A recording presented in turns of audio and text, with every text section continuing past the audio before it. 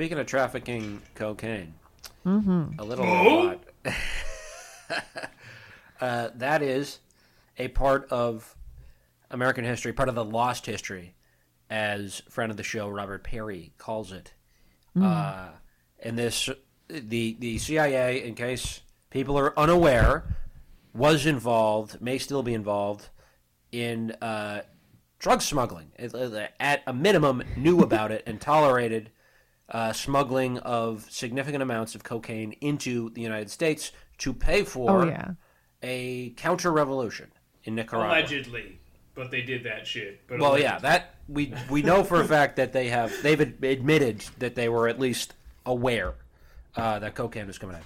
If one was to look at the history of the CIA without knowing anything else about them, you might think their primary tactic was being a drug smuggling operation, considering the LSD in the 70s and the Chinese opium before that, and then this whole Iran-Contra stuff. It's a lot of what they do. Yeah. Right, it seems like they kind of handled the drugs, and then the FBI inspect female bodies, and those are the two. That's what I know about we them. have. Yeah. There's one that, kills black radicals and puts drugs into the community, and then there's the people who inspect the female body. They just check them out, make sure they're okay. Yeah, when they take their sunglasses down, they go, inspected. Oh, my. Well. Well, one, what I believe to be, if possibly not, a female body, I saw Bryn interacting with on Twitter the other day, sort of a CIA yes. interrogator, or what was her deal? She claimed to be a CIA analyst for approximately 12 years and then left. They always say left. They didn't quit. They didn't get fired. They didn't get laid off. They didn't. They're on sabbatical from the CIA. No, they just left.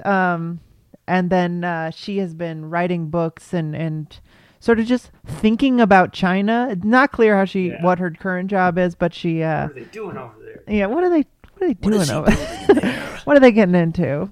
We need to stop them from getting the fork. Yeah, they're just Tom Waits, like in the hallway, listening to China's apartment. What is that banging?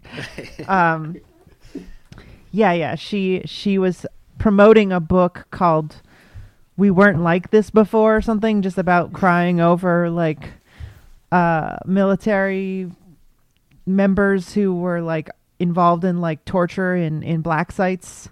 Right, the negative health effects of doing torture. Yeah. Which is not it is an interesting subject. I mean, that's probably the only way we're going to get torture banned. It's as if we know it makes you sad when you do it. Yeah, because what we know about the U.S. government is that really about the negative effects that things have on soldiers. Right. You see, the torturer is a consumer, and so there is a public board that should be looking out for their interests. So to kind of bring it back, 1979, there is a dictator and a long line of dictators in Nicaragua from the Somoza family. And no, we're not talking with a Z, not the not the delicious Indian. Indians. Yeah.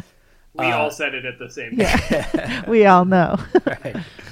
And he's friendly with the U.S. He's friendly with Carter. And then in 79, at the end of the Carter regime, Somoza is overthrown by the Sandinista, the FSLN Liberation Front. They do a bunch of really cool stuff. One thing they do is they just show up to a government building, and they say, "Oh, we're part of the secret strike squad." And so the security is like, "Oh, okay, you're with us then? Okay, go ahead in." Good. Yeah, and then they just take over the whole building. They hold people hostage, and eventually, and this is throughout like the late 70s, but in 79 they topple the Somoza government. It's a strong Marxist tactic to show up to key buildings and just say you're the president's friend. Yeah.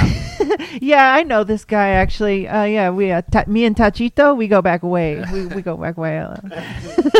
Someone needs to do entryism into the Secret Service. Yeah. We got to change it from the inside. Yeah.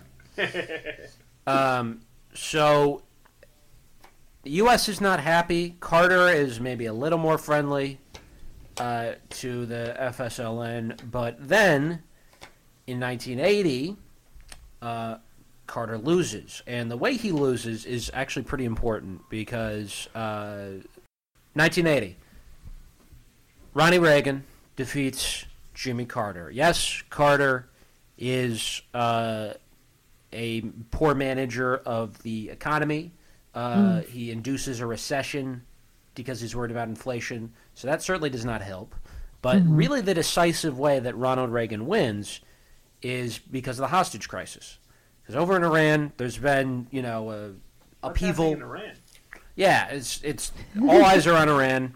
There's an upheaval. There's American students over there, or American embassy workers or whatever, and they're held hostage throughout the 1980 election. Then, lo and behold, once Ronald Reagan is elected for saying, look how bad Jimmy Carter is at handling things foreign and domestic.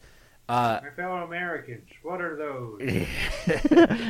God damn. Looks like the clown Congress came to town and they took over the real Congress. Direct quotes. Yes. Oh, shit. But another direct quote is that Reagan, from after his presidency, said that they tried things the other way, meaning that they used some negotiation when they were out of power with the Iranians directly, which helped them win the election. So as he's being inaugurated, the hostages, all of a sudden, lo and behold, are freed. And then we find out later, Vice President H.W. Bush, Papa, is meeting with the Iranians and plotting this thing and saying, you scratch my back, I'll scratch yours. Let these keep these hostages in captivity until Carter is out, and then as a result, we'll cut you a deal. We'll sell you some weapons, right? So almost like a not made up Russiagate. Yeah, Conspiracy with a foreign government to win an election. exactly. And this is something that gets totally glossed over. People are called cranks for bringing it up. As I mentioned earlier, Robert Perry, who, full disclosure, he's now passed away, but he was a family friend of. Oh, you knew him? Yes. Flex. I used to. Yeah, this is a huge flex. Probably my best flex. I used to go over to Robert Perry's house for Halloween in the 90s. Oh my god, I wish I was you. It was a lot of fun. He'd always have a crazy Halloween costume. One year was Nixon, one year was Bob Dole. And I was, Wow. small A lot child. of Halloween costumes you can get away with just by wearing a suit. Yeah, That true. guy. He did do. It's Halloween, I'm wearing my suit. He did really go all out on these costumes, though. I remember for Bob Dole, he had like streaks in his. He had like gray streaks, and I think he wore a mask with the He had gray to streaks. shave his famous mustache. Yes, he shaved the mustache, or I think he put on a mask for Bob Dole, but he had this thing that. Did he do the cornerstone of the Bob Dole impression, which is saying, I'm Bob Dole, I'm Bob Dole? Bob Dole. Bob Dole is on Halloween. Bob Dole's handing out trick-or-treat candy. That's what he said. But he had a sign that said, the most optimistic man in America, and then underneath that it said, the end is near. Dole Kemp 96. Oh! It's pretty funny. Harsh burn. Yeah. It's weird because he and my dad was a roommate of, I think, his for a little bit, and his wife, and they both have the same mustache. Throughout the 90s, they're like a blonde and brunette version of each other. Mustache bros. Yeah. Mustache Bros. Yeah, so he writes this book in the early 90s called October Surprise, and it gets panned as this guy's crazy, he's Cucamonga. Of course, we can't disprove anything he's saying, but he's out Just to look lunch. at him. Yeah. Just look at his just- mustache. He dresses Just up like Crash Bob Dole. Bandicoot all the time. But that's as we're wont to do with anyone who actually takes an interesting or like takes a deep dive into what the deep state tends to do. Same with Gary Webb. Yeah. Same with who's that guy who recently did it? Cy Hirsch. Right. Yeah, when you're a journalist and you do journalism to the deep state, it does put you in this awkward position where you're both doing power on each other, but they have guns and money and stuff, and you're just some Yeah. schmuck. They're the state, and you're just a writer. Yeah.